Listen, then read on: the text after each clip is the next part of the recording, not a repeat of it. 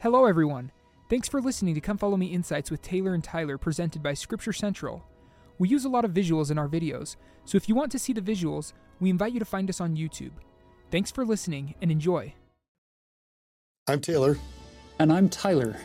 This is Scripture Central's Come Follow Me Insights. This week, Matthew 6 and Matthew 7. So for this first episode, we're going to begin with just Matthew chapter 6.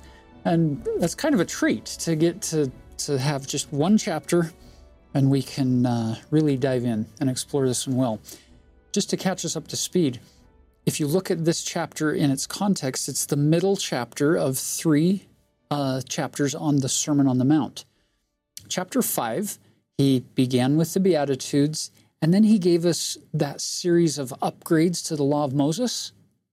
And now in chapter 6, instead of saying, "You have heard that it has been said of them of old, but behold, I say unto you," and then giving you that higher law of the gospel, in chapter 6, he's going to take these common Christian behaviors, almsgiving, prayer, fasting, forgiving, these things that any follower of Christ would be expected to do as part of their discipleship.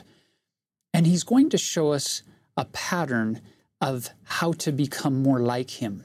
So this part of the law of the gospel is kind of a blueprint for proper Christian behavior.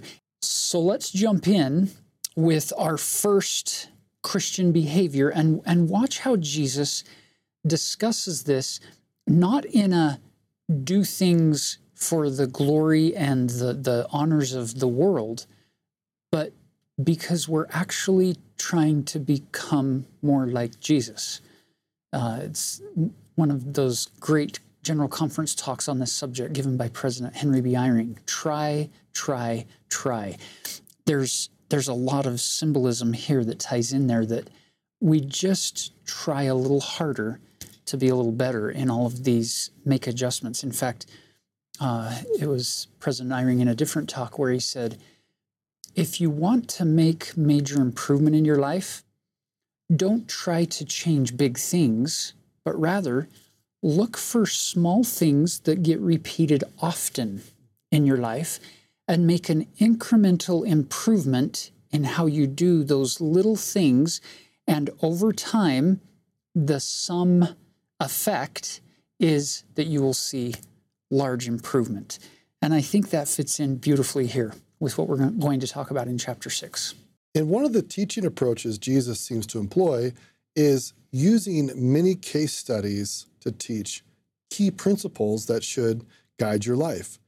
So as we're looking at this chapter, one of the key principles show up right here at the very beginning. It says, take heed that you do not your alms before men. The New International Version translation would say, be careful not to practice your righteousness in front of others to be seen by them. So that is kind of the theme that Jesus is trying to teach, this principle. And then he uses several examples, almsgiving, prayer, and fasting, about ways that people have misused those righteous activities to kind of show off their righteousness, and what we could be doing as disciples to still engage in those good activities without showing off righteousness. So as you're reading this, look for how is Jesus using examples to teach principles that can guide our lives. Now, some of you, when you hear verse 1, it may cause you to pause and say, hold on, wait a minute. I thought back in chapter 5, verse 14 through 16, the Savior had told the people, let your light so shine before men that they may see your good works. And by seeing those good works, glorify your Father which is in heaven.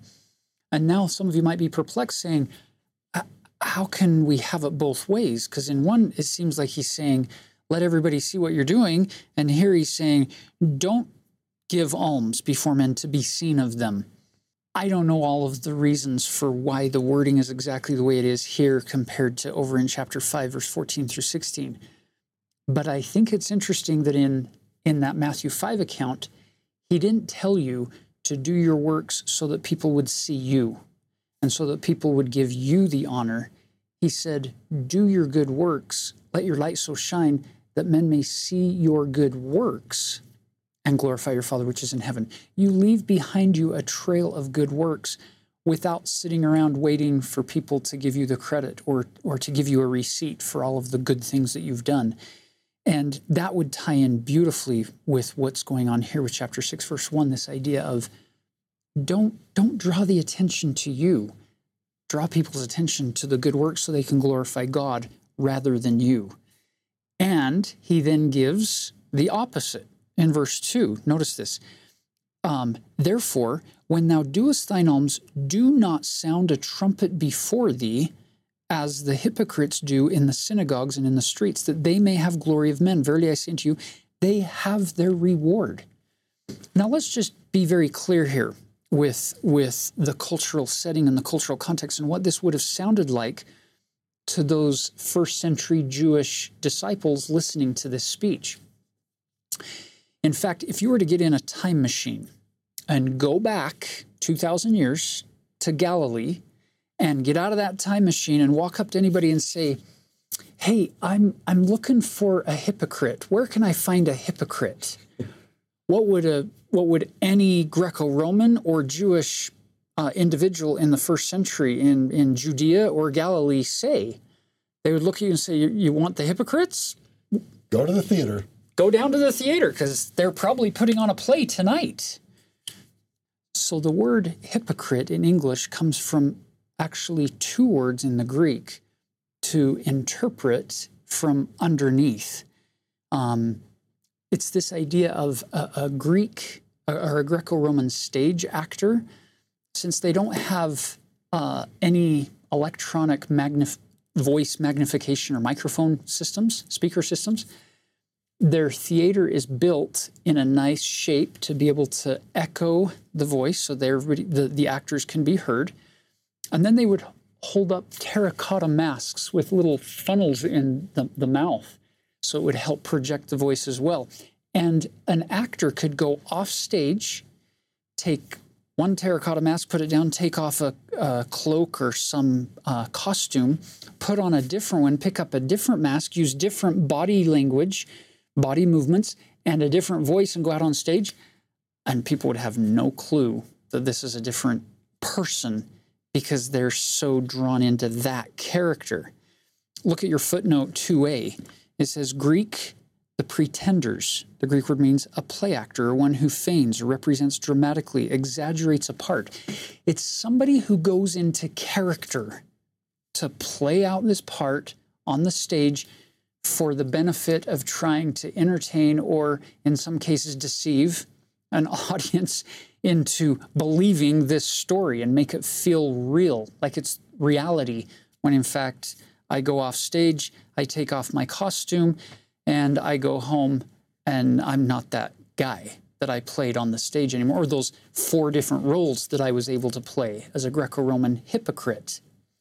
Now, some of you might be thinking, so what does this have to do with us today, and why do I care? Because in our definition of hypocrite, it's usually somebody who says one thing and does another. Mm-hmm. But you see in Jesus's first century context how powerful this was.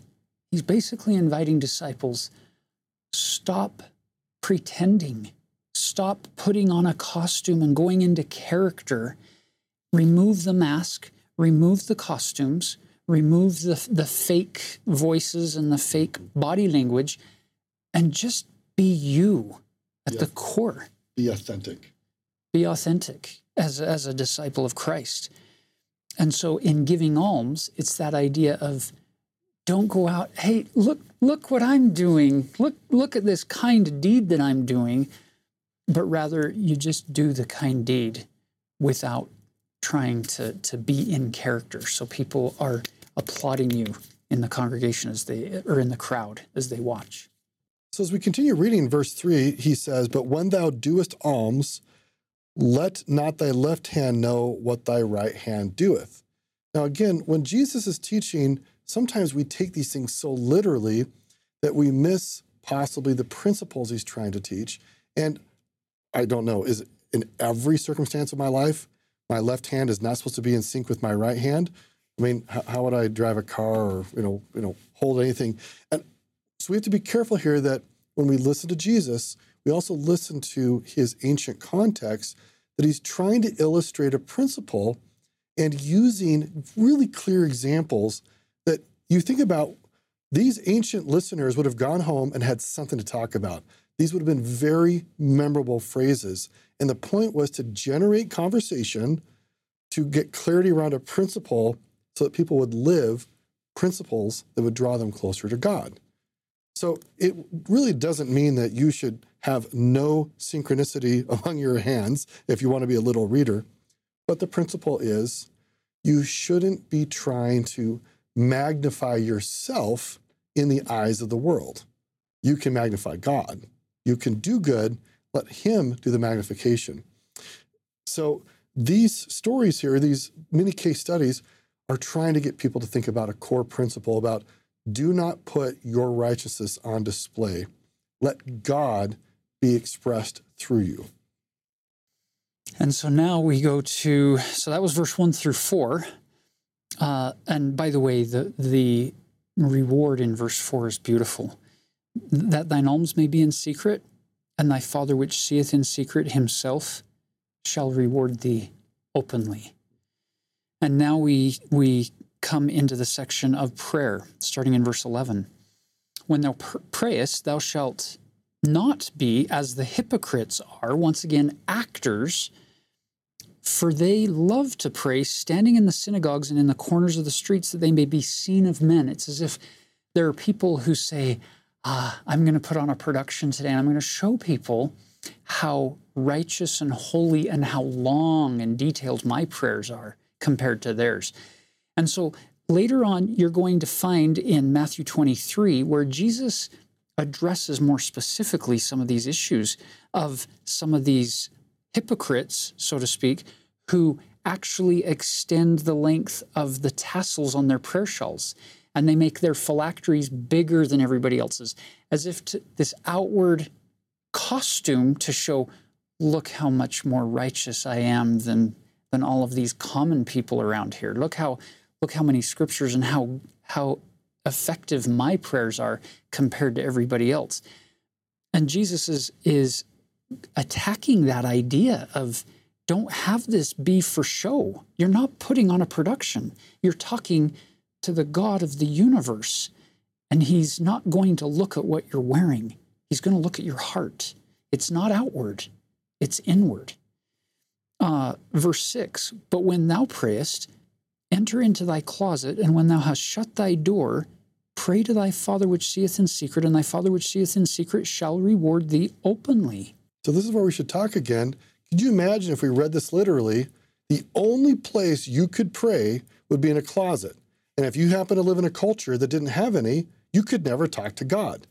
So this is where we have to be a little careful not to be extremely literal, but he's trying to make a point that your purpose of prayer is not to get the praise of men. It's to be in communion with God. And as an example, one way to do that is to shut the world out. And a closet would be one way of doing it. So Jesus is inviting you to think about the principle, and you could say to yourself, what are other ways that I can be in communion with God and not advertising myself to the world? It could be actually out in nature. It could be in a temple. It could be in a church meeting. There's lots of places. We have to make sure we don't box Jesus in to very specific things that he only wants us to hang out in closets to find him. So now in verse 7, he gives us another part of this prayer commandment. But when you pray, use not vain repetitions as the heathen do, for they think that they shall be heard for their much speaking. Again, vain repetition is going to include anything, any word, phrase, or practice within the act of prayer that allows me to, quite frankly, zone out, to just kind of go through the motions, jump through the hoop to check the box that says, yep, I said my prayers today. So these are helpful perspectives, and I know there's been lots of conversation over the years about what it means to be vain repetition. The word vain means empty or without purpose, as Tyler's been expressing. So the invitation here, again, is for authenticity, to have purpose and meaning behind what you do. I smile a bit as I think about my son David years ago when he was a child, and we had been reading scriptures, and he learned how important it was not to do vain repetitions in his prayers. And I remember several weeks went on where every night he would pray, Lord, help me not to have vain repetitions in my prayers. And he would say it every night. And then we finally had to say, that might be a vain repetition. I have a friend who serves in a stake presidency, and he pointed out something interesting to me. He said, again, this is kind of his personal thought. I found it compelling. He said, I wonder if we make the sacrament prayers a vain repetition. I said, well, tell me more. He said, how many of us really take the time to really think about the words of the prayer? And if we aren't really authentically engaged in hearing the words of the prayer, it might feel like a vain repetition. And he said, what if the young men are just rushing through the prayer as fast as they can, and we just jump right into the prayer, right after the song, and there's just no break. There's no time to actually listen and hear the prayer and have every word be pronounced with meaning.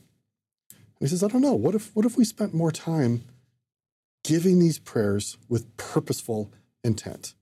And I don't think he's trying to say that sacrament meetings generally don't have purposeful intent, but it got me to think more seriously about, am I listening to those prayers? Am I teaching the young men in my ward, when they give the prayer, to do so deliberately, without rush, to give pause where it's necessary for people to hear the power of those words? So there's a variety of ways we can be looking at what Jesus talks about, vain repetitions, and those might just be some ways of considering it. Yeah, and if you look at verse 8, he gives us another step. Be not ye therefore like unto them, for your Father knoweth what things ye have need of before ye ask him. This is a really important point.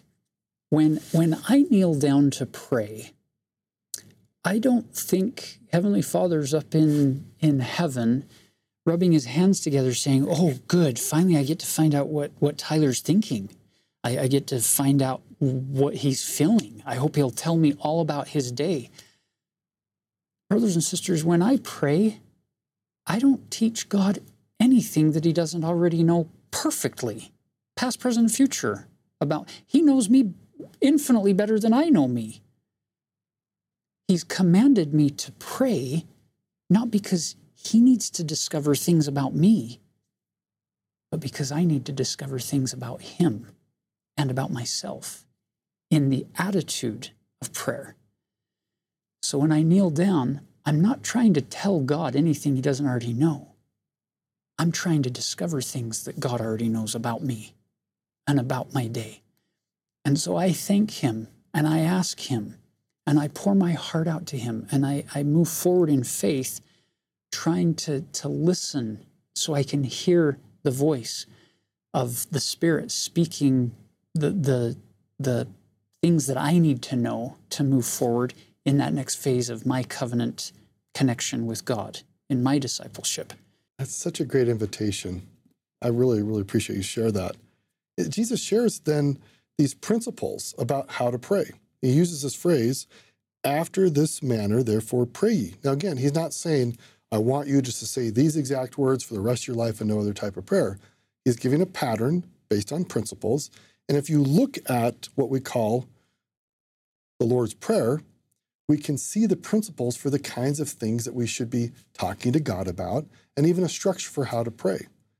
So again, don't feel like you have to do everything word for word. I don't think that's what God's intending here, but he is inviting you to think on principle, what kind of things should I be talking to God about?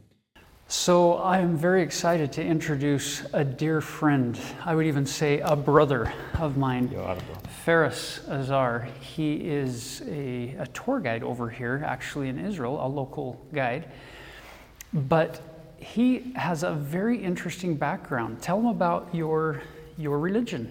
I belong to the Aramaic Orthodox denomination, Christian denomination in Israel. And this is one of the first denominations here in the country. And the unique thing is, till now, we still speak the language of Jesus, the language he spoke. Part of the Bible was written in Aramaic. Many of the disciples spoke Aramaic, and this is a privilege. This is something we are proud of, that we still keep the language of our Lord. Love it. So we're going to ask Faris, this is a real treat. we're going to ask Ferris to share with us the Lord's Prayer in Aramaic, the way his disciples would have heard him speak it. Sure, you got it. Shimlabo labro ruho qadisho hadaloho shariro amen. Abonit bashmayo nitqa dashishmo. Tithe malkutho newe sibiono. I cannot bashmayo. Of baro hablan. Lahmo simkolan. يومونت وشبقلان حوبان وحدوهاي لو تعلم نسيونو إيلو فاصولاي من بي شومتو دي لوخي ملكوثو حيلو تشبحتو لعولم علمين Amen. Amen. It's got a beautiful, beautiful cadence, beautiful sound to it. Thank you for sharing that with us. So now let's get the English version. Our Father, which art in heaven.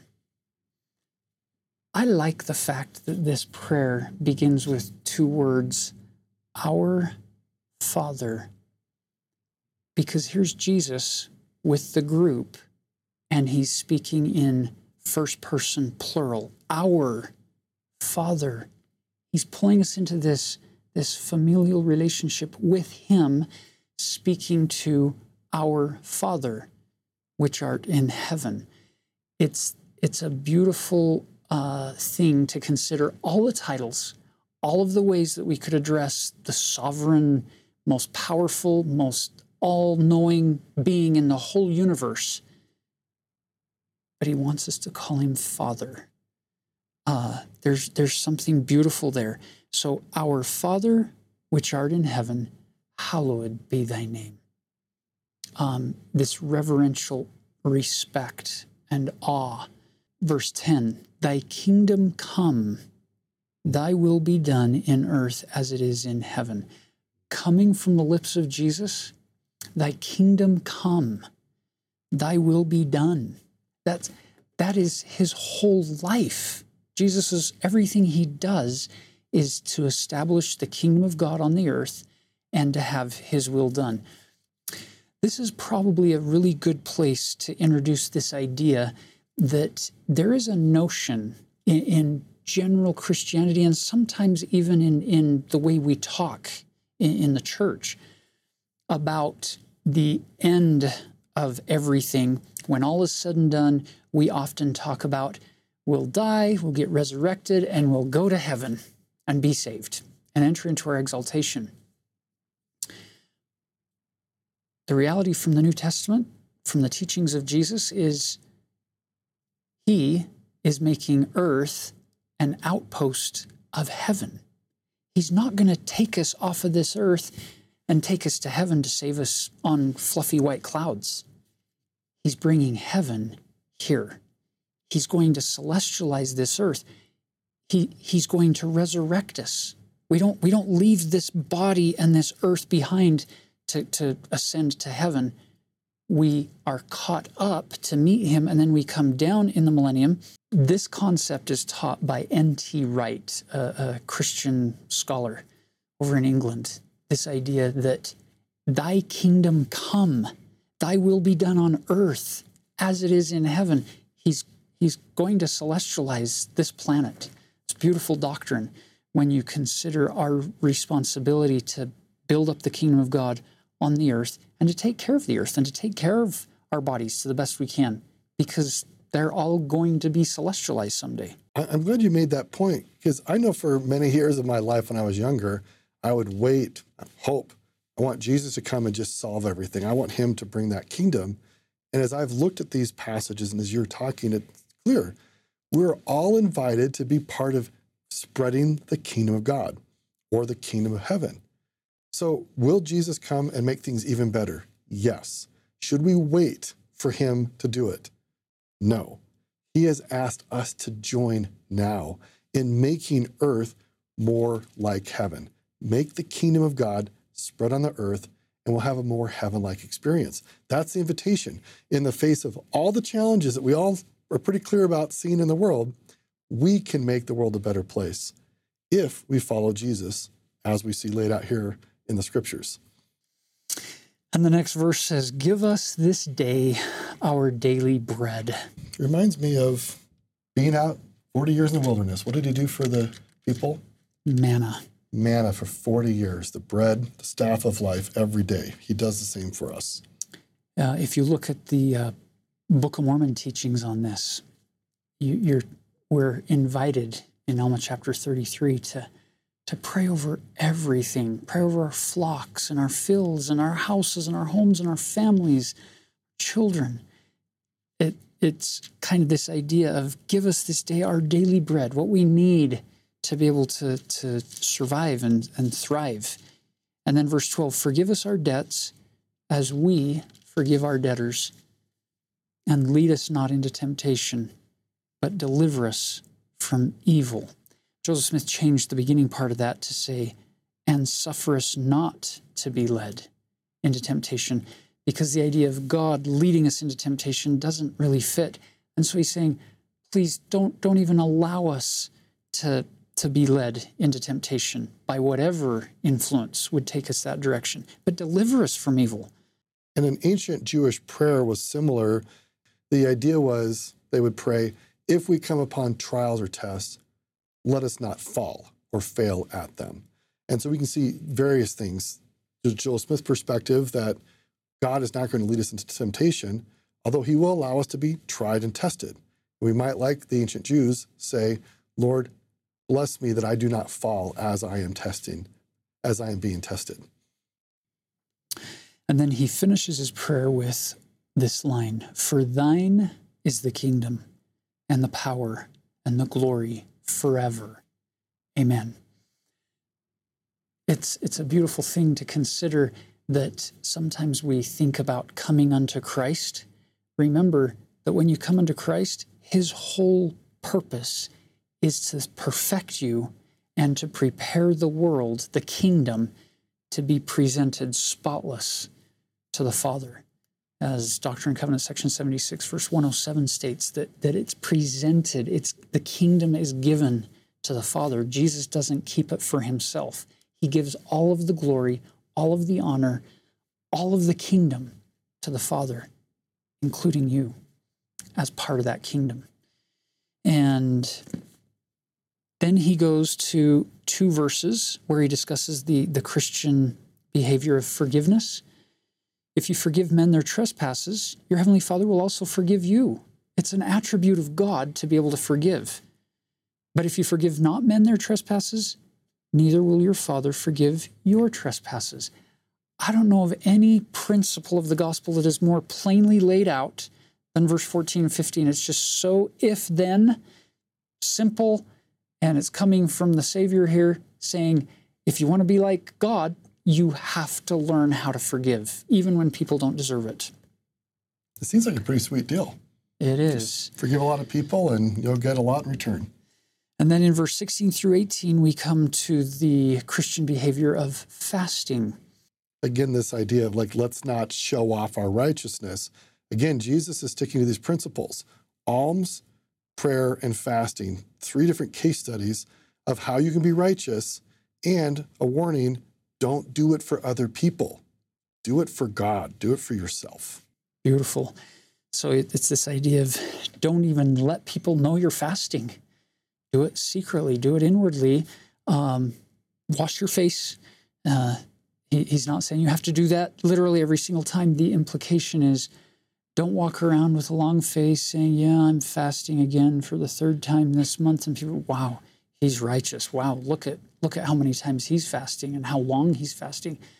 He's saying, don't do this for people to see. Now you go to verse 19, and he's talking about treasures. Lay not up for yourselves treasures upon earth, where moth and rust doth corrupt, and where thieves break through and steal. You can spend your entire life seeking for money and treasures, things that this world would value. And he's saying moth and rust eventually corrupt. Time will corrupt all of the treasures of the earth. And so his solution is, but lay up for yourself treasures in heaven, where neither moth nor rust doth corrupt, and where thieves do not break through nor steal. My wife, on occasion, has shared this thought of try to do something every day that will stay done, that won't get dirty. You do the dishes, you do the laundry, you sweep the floor, you vacuum, you mow the lawn, you paint. All of those things eventually get undone, and you have to do them. So we keep doing those. But I like that idea of find something that you can do, just as little as it may be, every day that will stay done, that won't get undone. A kind word, a kind deed, a thoughtful act of service for someone, or a gift, or a phone call where it doesn't get undone. You're laying up treasures for yourself. And then this beautiful line in verse 21, for where your treasure is, there will your heart be also. Have you noticed that your heart's desire actually aims your direction of life? The more you think about and desire something, the more you focus on it, and the more you go in that direction. Well, if you do that with the earth's treasures, that's where you're going to spend all of your time and your energy and your effort trying to attain. But if our heart is turned heavenward to Christ, to Heavenly Father, that's the direction we're going to face, and then we're going to reflect heaven's love for other people. It's just a beautiful principle. So then we have in verse 22 and 23 the concept of light. Beautiful images of Jesus as light in section 93 that you can cross-reference. The light of the body is the eye. If therefore thine eye be single, thy whole body full of light. But if thine eye be evil, thy whole body shall be full of darkness. If therefore the light that is in thee be darkness, how great is that darkness? Now, it turns out, as fallen nature humans, all of us at times struggle with not having all the light in our eye that we want. Again, Jesus is using, as a good teacher, very stark contrasts, light and dark, to teach a principle that we should be pursuing after the light of Jesus in our souls, in our lives, so we can have that joy. And if we are pursuing darkness, if we're pursuing the treasure of this earth, nothing else, then we are missing the opportunity to have God's light with us. So our hope is that nobody feels overwhelmed if they may have messed up at some point, that means that they're forever full of darkness. And then this next couple of verses are quite interesting. Again, he's using a small case study to explain some principles. He says, no man can serve two masters, for either he will hate the one and love the other, or else he will hold to the one and despise the other. You cannot serve God and mammon. And the idea is, imagine if you had two bosses who both had equal sway on your time and your responsibilities. And what if they both gave contradictory claims on your time? Who would you serve? You would have to serve one at the expense of the other, or vice versa. And what Jesus is trying to say is that you cannot, in the long run, you truly cannot be on the devil's side in his kingdom and also experience all that God wants for you. You just can't. And so it is a stark contrast. And obviously there's a lot of gray in our lives as we are making our way into God's kingdom. But the point is to make this clear difference. Seek and strive to be serving God's interests. And as much as possible, be aware where you're not. Because ultimately, if you don't serve God's interests, your interests will not be served. Now, this next section, beginning in verse 25, is about his disciples going out to preach the gospel. He says to them, therefore I say unto you, take no thought for your life, what ye shall eat, or what ye shall drink, nor yet for your body, what ye shall put on. Is not the life more than meat, and the body than raiment? And then he gives this beautiful analogy. Behold the fowls of the air. And it makes you wonder if there was a flock of birds overhead right at that moment, as he points, because he is so able as the master teacher to use things that really connect with people. And that from then on, they'll be able to remember this. Next time they see a flock of birds, the memory of his voice echoing in their mind. Consider these fowls up in the air. They sow not, neither do they reap, nor gather into barns, yet your heavenly Father feedeth them. Are ye not much better than they? They're creatures. They were created by him, but you aren't a creature. You are a child of God. You have capacity to grow up to become more like him. Now, verse 27, which of you by taking thought can add 1 cubit unto his stature? And why take you thought for raiment? Consider the lilies of the field, how they grow. They toil not, neither do they spin. And then he compares it to Solomon, the richest, most prosperous king in possibly the history of the ancient Near East. Of all the kings, this guy excelled all of them in wisdom and in riches. And he's saying, look at the lilies of the field, these flowers that are growing here in the Galilee. And you can imagine the people looking at them. And he's saying they're not toiling, they're not laboring, but God gives them the raiment that they need. It reminds me of a family history story of my great-grandpa living in Clarkston, Utah. He had been called on a mission. And back then, these men are called on missions from General Conference, from the pulpit. And then they would have to leave their families, their wives and children, their farm, and go on the mission. Well, that was his situation, and he didn't have a ton of extra money, and his shoes weren't great. He was walking across a field in the city center there in Clarkston, Utah, when he looked down and saw a gleam and picked up a silver $5 coin. And he thought, perfect. Answer from heaven. I'm going to be able to go and buy a nice pair of new shoes to serve this mission because it costs $5 at the time. And then the thought came, take that coin to brother so-and-so because he doesn't have any shoes. And the thought was, well, maybe I'll go buy the new shoes and give these old ones to him. I've always been inspired by my great-grandpa who acted on that. And he went and gave that $5 coin to this brother who was able to go and buy shoes so he could go on the mission. And then at one point, serving on his mission, now there are holes in the bottom of his shoes. They've worn out. There's nothing left. And once again, walking on a road, one day he looked down and saw a gleam, and there was another $5 coin that he was able to find and go and get shoes. That, to me, is the epitome of what Jesus is teaching in this chapter, is we live in a world that wants to hoard everything for ourselves. And he's saying, can you trust me? I hold worlds without number in my hand. I clothe the flowers of the field, and I take care of the birds of the sky. I will take care of my servants. I will provide for them as the needs arise. It's a powerful concept on the covenant path for us. And he concludes this thought with, but seek ye first the kingdom of God and his righteousness, and all these things shall be added unto you. Take therefore no thought for the morrow shall take thought for the things of itself. Sufficient unto the end of the day is the evil thereof. So concluding this part of the Sermon on the Mount is we seek God's righteousness. Jesus began with, don't try to seek your own righteousness and don't try to display righteousness. Seek God's righteousness and everything will work out. And we invite you to think about times in your life when you have seen that be true. And if you haven't documented it, take the time to write it down or share as appropriate with others how you have seen God's promises in your life when you have sought his righteousness and he has given you the blessings that he has in store.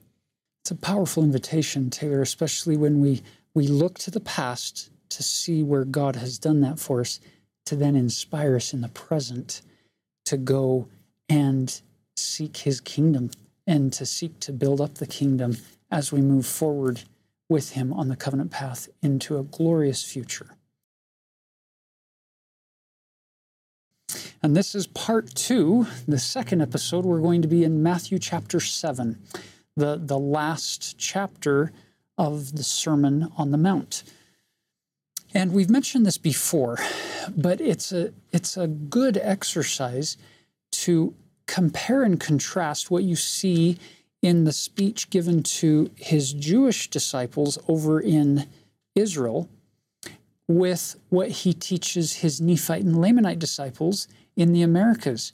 So you can line up Matthew chapter 5 through 7 with 3 Nephi 12 through 14 and do those comparisons, and you'll see some subtle differences. So notice how chapter 7 verse 1 reads. It says, "Judge not that ye be not judged. But if you look at the 3 Nephi 14 account, it says, "And now it came to pass that when Jesus had spoken these words, he turned again to the multitude and did open his mouth unto them again, saying, Verily, verily, I say unto you, judge not, that ye be not judged." So you get these contrasts between the two. I guess I shouldn't let my left hand know what my right hand's doing, right? We're going with two continents here. Notice that he's speaking some of those things from the chapter right before this just to his apostles when they're going out doing their work. And now he turns to the multitude with this statement, "Judge not, that ye be not judged." With the Joseph Smith translation, it becomes a clearer statement of you need to judge, but make sure you judge righteously. In fact, think about it this way. What can you do to judge without being judgmental? If you consider the book of Moroni, chapter 7, where the prophet Mormon says to the people in the synagogue, "I will show unto you the way to judge," in verse 16 and 17. "For if something inviteth you to believe in God or persuadeth you to do good, you can know with perfect knowledge that that's good." And the opposite is also true. So the Book of Mormon actually shows you how to judge righteously. One of the most beautiful talks I've seen to interpret this whole concept was given by President Dallin H. Oaks. It's on judging and judging righteously, and he talks about different kinds of judgment. And it's fascinating coming from him because he was a lawyer and then became a Supreme Court justice in the state of Utah. He knows how to judge. This was his profession before he became an apostle. So he talks about different kinds of judgment, that there are intermediate judgments, and then there are final judgments. That is not our role, but we have to make those kinds of judgments all the time. Every day we have to make intermediate judgments, and it's important to judge righteously on those elements of life that we have to make some decisions. Well, he goes on to clarify this principle that anciently would have been clear to people, but he makes it even clearer. He uses these examples. And listen, we've all heard this before, but trying to illustrate how we can get judgment wrong, he uses this.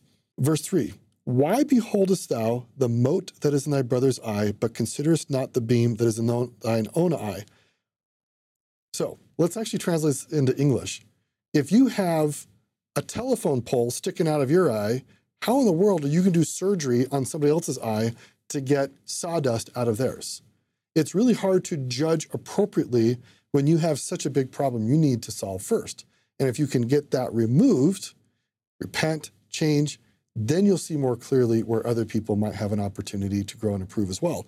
So Jesus, as master's teacher, starts with the principle, right, judge righteously. He doesn't explicitly say the word righteous, but then he uses this little case study, and he uses an exaggerated story. I mean, nobody's ever going to walk around with a telephone pole or a house beam sticking out of their eye, but it's so illustrative. Anybody would go home after the speech, and for weeks and years afterwards, remember how he taught that principle that if I'm going to be making judgment about other people, I need to start looking first into my own heart. Very powerful. Very powerful invitation. And if you look at verse 2, it adds even more powerful to it adds more power, rather, to that analogy. He says, "For with what judgment ye judge, ye shall be judged. And with what measure ye meet, it shall be measured to you again." Oh, this is such an important principle to consider how I look at people and how I pass those judgments, realizing that's how I'm going to be judged. Hence the need to be so kind and so compassionate and so forgiving and so empathetic with people.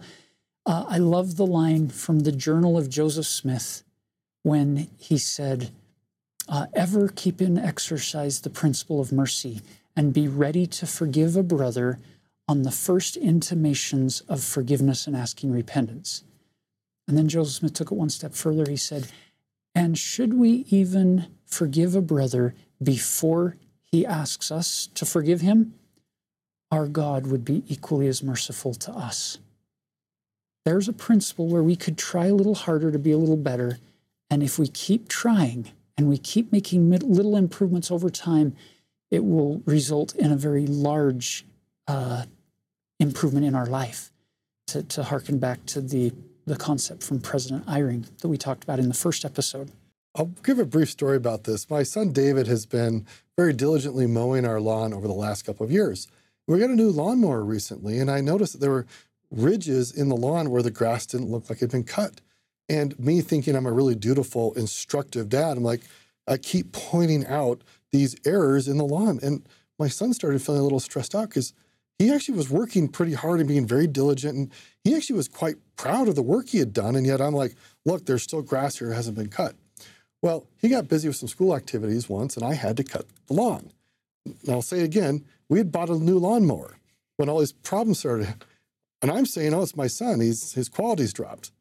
And as I get done mowing the lawn, I look back and I'm like, there's all these spots that didn't get done properly. And so I wrote an email to my son. He was at school, and I said, I need to apologize because it's not you, it's the device. And when he came home, I apologized again.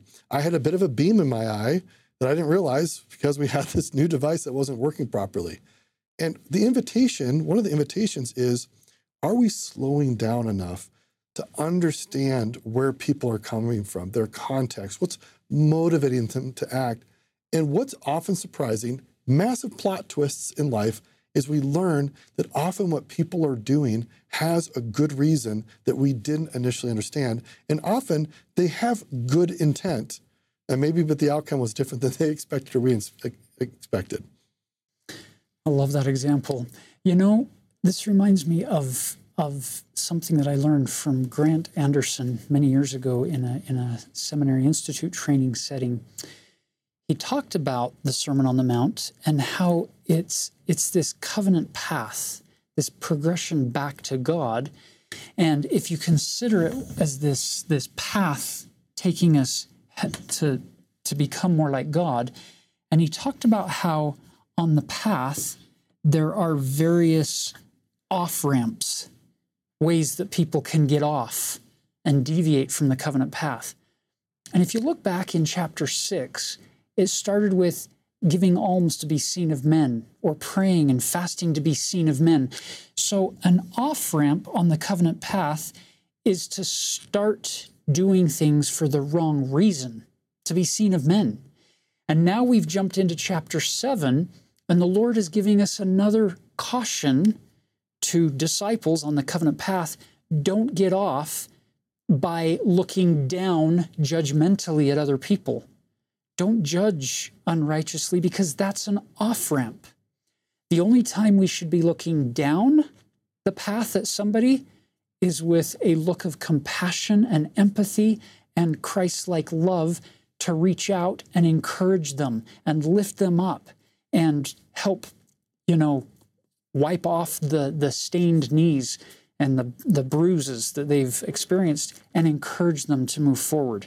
So I love the fact that as you look at these, he's not just teaching you how to move forward, he's also giving us these cautions of be aware.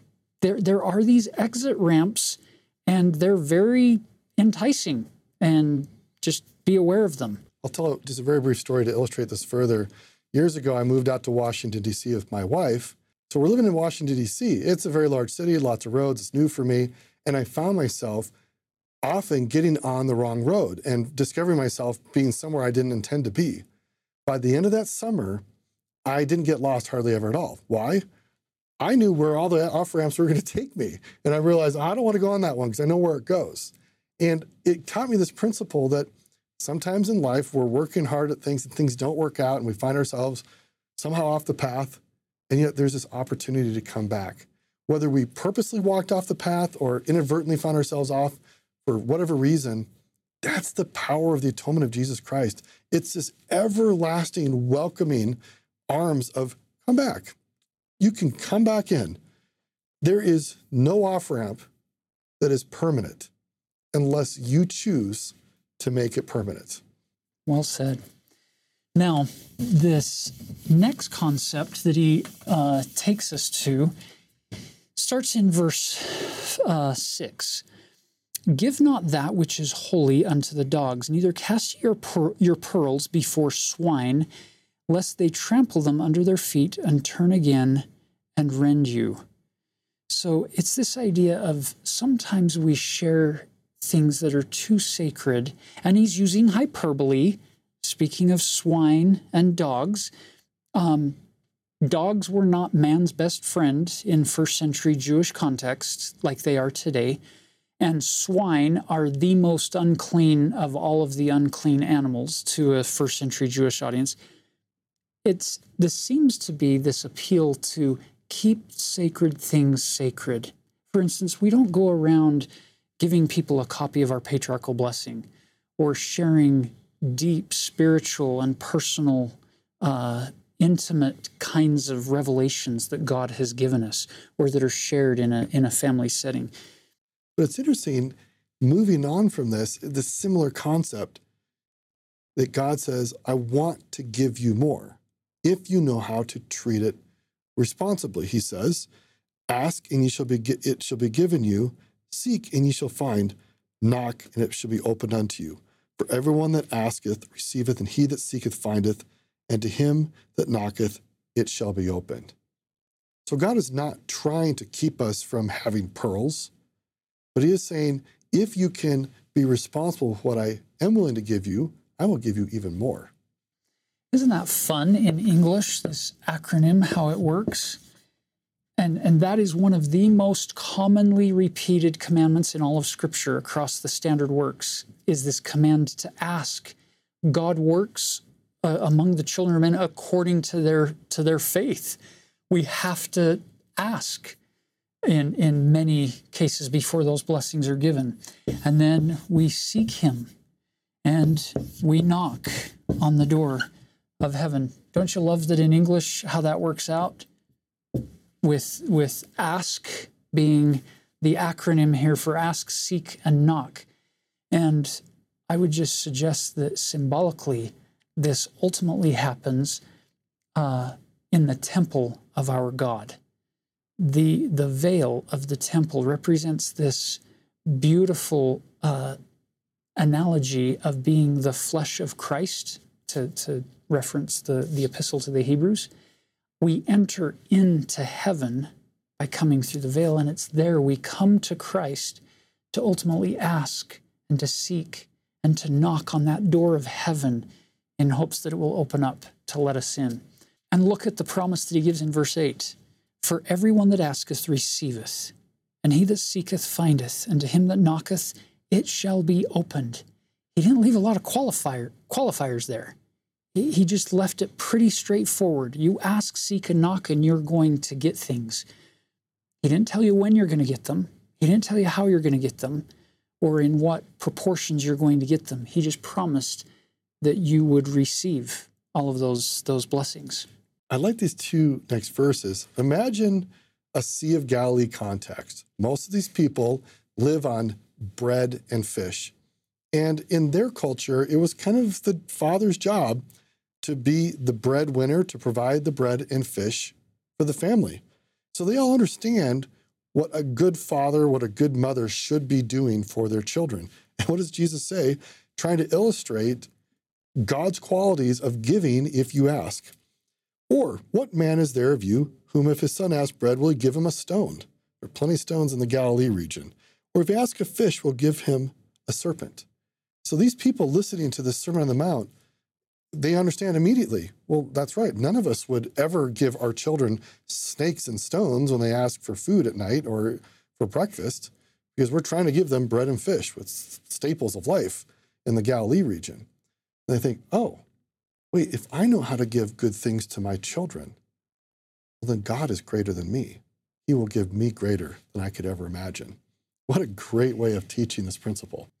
You know, it's so simple, and yet if we truly exercise faith in God and faith in the Lord Jesus Christ and go in prayer asking for what we really deeply desire, and you'll notice how often our prayers, and I'll speak just for me and not for anybody else, how often my prayers are shallow.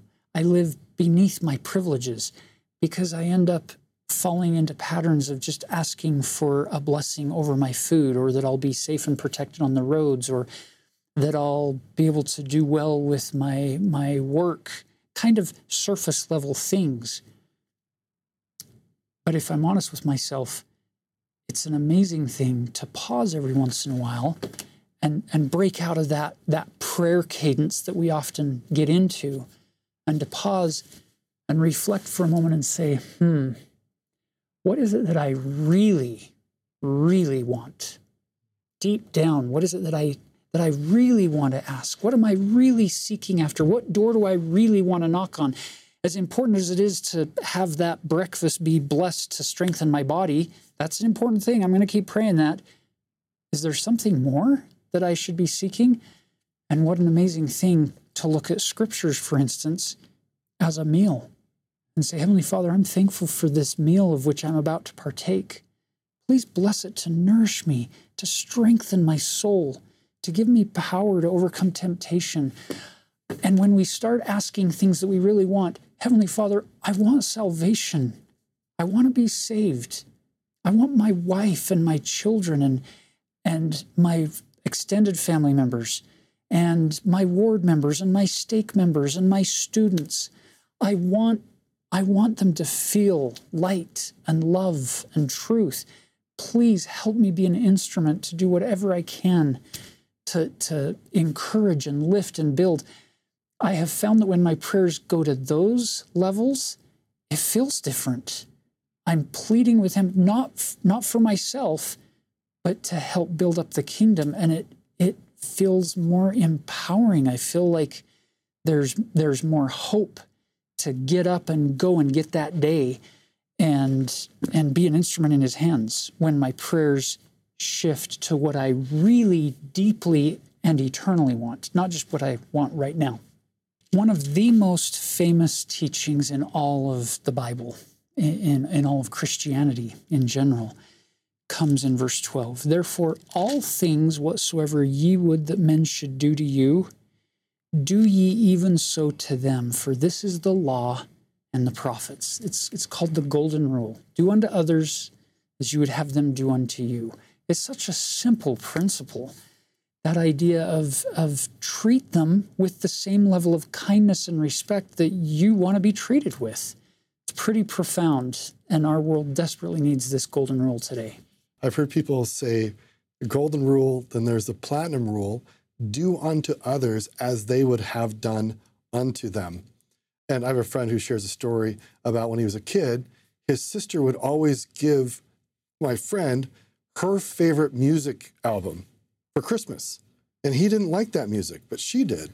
And she was motivated by this principle, well, I should do unto others as I want them to do unto me, and I want them to give me this music album. And so she'd give it to her brother. I don't want this. So I think you get the point here is that we should not treat people in ways we don't want to be treated, and we should think about, what do people want? Think about the Ammon story in the Book of Mormon. He did unto others as they would have done unto them. He goes among them and says, how would you like to be served? And he did. He didn't simply serve them the way he wanted to serve them. He served them as they wanted to be served. And that's, I think, bound up in Jesus' message. How do we serve people as they would prefer to be served? Yeah, and I think that's part of the golden rule. If you think of it coming from Jesus, who knows and perceives the thoughts and the intents, knows his audience, I think that's beautifully encapsulated there. This idea of do unto others as you would have them do unto you. What would you have them do to you? What you want done to you. So the implication is figure out what they want done to them and meet those needs appropriately. It's a beautiful concept here. Now you go to verse 13 and 14. Enter ye in at the strait gate, for wide is the gate, and broad is the way that leadeth to destruction, and many there be which go in thereat. Because strait is the gate, and narrow is the way which leadeth unto life, and few there be that find it. You'll notice the spelling here is not S-T-R-A-I-G-H-T. It's spelled S-T-R-A-I-T, kind of like you would spell the Straits of Magellan or the Strait of Gibraltar.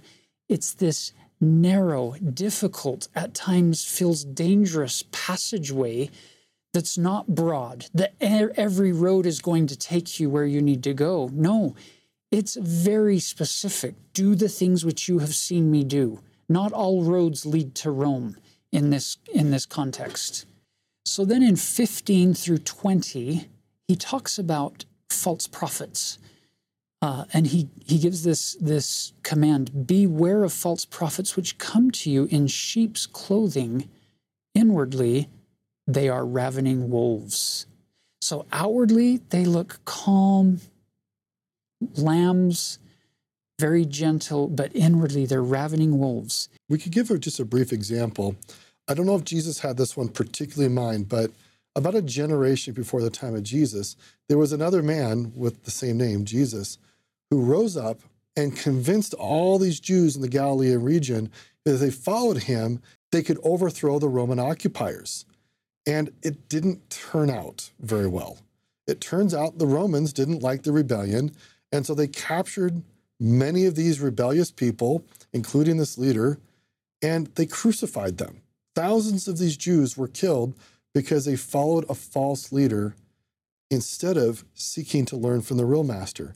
So again, I don't know if Jesus had this in mind, but Jesus was aware that in every generation of human history, there are people who will teach you whatever you want to hear for their gain, so they can have more power. And you look at what Jesus does. Does Jesus ever teach things simply so he can get more power? That's not how he operated. So we have to be careful in our world today that we listen to people who have Jesus's best interests in mind and not just their own. It's beautiful. Now, this next concept is one that they would have understood probably better than most of us in our context today, because these are people who had to live largely off of the land to one degree or another. So he says, ye shall know them. How do you tell the difference between a good prophet and a false prophet? You shall know them by their fruits. Do men gather grapes of thorns or figs of thistles? Do you go to a thistle and start picking figs? No. You know a plant or a tree by its fruits. And by the way, figs and grapes were often the desserts and the sweetest things they know. So it's like the really good stuff. He didn't mention carrots or potatoes or rutabaga or vegetables. He's talking about the things that people really are driven to want to eat on a regular basis because of their taste. In today's culture, in our world society today, there seems to be less of a focus on the fruits and more of people looking to the roots and trying to dig up dirt on people and look to the past and say, well, look at what he did here or there, or what he did wrong here from our perspective, judging people through a cultural lens from the 21st century, looking back in time and holding all these people in the history of the world accountable for our current perspectives. And by their roots, they're finding these perceived problems and plucking out the whole tree. I love this idea that it's by their fruits ye shall know them. You partake of the fruits of the gospel of Jesus Christ. Are you going to be able to dig up dirt on past leaders and on past practices and on historical events in the church or in any of the scripture characters' lives? Absolutely. Except for Jesus Christ himself, you're going to find struggles in the roots. But it doesn't mean that we pluck up the whole tree and throw it out because we've identified that that root looks bad. At the end of the day, I don't know that I'm qualified to tell you which roots are good and which roots are bad anyway, when it comes right down to it. But I can tell when something tastes good, when it sits right, when it strengthens me, when I feel empowered to be a better person because of it. And I love that invitation from Jesus to judge righteously and to distinguish between false and true prophets by their fruits, not by going into their past and trying to dig up any dirt that we can on them. So he finalizes that in verse 20 with a statement to reiterate what he's taught up above. Wherefore, by their fruits ye shall know them. It's not by their roots ye shall know them. Let's tie this into the Book of Mormon. Alma very famously asks us to run an experiment, to plant a seed, and then I want you to taste the fruit of God's love in your life. So the invitation is, where in your life have you seen the fruits of God in your life? And that should suggest something about the kind of roots that He has helped you to establish. And if you feel like you need more roots, great. Keep nourishing that tree like Alma talked about, and you will be able to experience more fruits, not just for yourself, but other people will also be able to partake of the fruit that you bring forth. Good. Now, the next concept is tied into these fruits. What kind of fruits will they be? Verse 21, not everyone that saith unto me, Lord, Lord, shall enter into the kingdom of heaven, but he that doeth the will of my Father which is in heaven. It's not enough to say, look at the fruits of my righteousness. I'm saying all the right things in the right way at the right time to the right people. He's saying not everybody who says, Lord, Lord, is going to get in because it's not who they are. It's tying back into that hypocrite notion that we talked about earlier. You're acting. You're reading a script. You're playing a part on a stage, but it's not who you really are. So verse 22 says, many will say to me in that day, Lord, Lord, have we not prophesied in thy name? And in thy name have cast out devils, and in thy name done many wonderful works? And then will I profess unto them, I never knew you. Depart from me, ye that work iniquity. Now, this is an interesting one, because if you read literally, you might think, oh, wait, there's other scriptures that tell where Jesus says he empowers his disciples to go out and do these things. And now he's saying that you don't have a shot. And again, the principle here is that it is not enough to do these outward performances. The heart has to be set in the right place, and God knows how to judge. So if you're out there getting the limelight of preaching in church or doing some great act that gets lots of press, but you do it only for that reason, you have your reward. But if you're doing it to build the kingdom of God, God knows your heart, and he won't be saying what we find in verse 23. So again, just to be clear, Jesus often spoke in such a way that it was to evoke people thinking and conversing with one another around the principles he was talking about, and not simply to just take the explicit, literal meaning and apply to every last context you could ever imagine. And this is also a beautiful tie-in where you get another example, and there are many of them, and we're not pointing all of them out, but this is one of them where Jesus is actually quoting from their hymn book or from their Psalms. So in verse 23, it's a direct quote from Psalm 6, verse 8, this idea of depart from me. He's using a little segment from a song they would have known. So now it brings all of the rest of the teachings from Psalm 6 kind of to mind when he quotes this little section out of that particular psalm. And now we go to verse 24. Therefore, whosoever heareth these sayings of mine and doeth them, I will liken him unto a wise man which built his house upon a rock. I've never heard this before. Yeah, this is so good. We should have somebody write a song about this with some hand gestures, because this is a really good concept. A wise man building his house upon a rock, and the rain descended, and the floods came, and the winds blew and beat upon that house, and it fell not, for it was founded upon a rock. Now watch the contrast. And everyone that heareth these sayings of mine and doeth them not shall be likened unto a foolish man which built his house upon the sand. A little concept I learned from a good friend, Clint Mortensen, was if you contrast verse 24 with verse 26, the wise people hear and do. The foolish people hear and don't do. Did you pick up on that? Both groups heard. Both groups were taught. They got it. They understood the message. But only one group did the things that they heard. And the other group said, no, I don't need that. It's not for me. And they then build their foundation upon the sand. Verse 24 is really powerful if we connect it back to the law of Moses. other Jewish teachers at the time of Jesus used a similar metaphor to talk to people about being on a firm foundation. And what they would say is, you should be built on the law or the Torah. You might remember the law or the Torah was what God revealed to the Israelites at Mount Sinai. And Torah really means instructions. It's like the covenantal instructions for fidelity and loyalty to God. And what have we been saying about the Sermon on the Mount? Jesus is the new Moses, now on a mountain, like Moses was, receiving the upgrade to the law or the Torah or the covenantal instructions. Now, as I said, other ancient Jewish teachers would say things like, you should be founded on the law or the Torah. That makes sense in a Jewish context. That would be a foundation to be founded on the rock of God's covenantal instructions. Here we are in the ending of the Sermon on the Mount, and Jesus says, therefore, whosoever heareth these sayings of mine and doeth them. So Jesus is now upgrading to 2.0.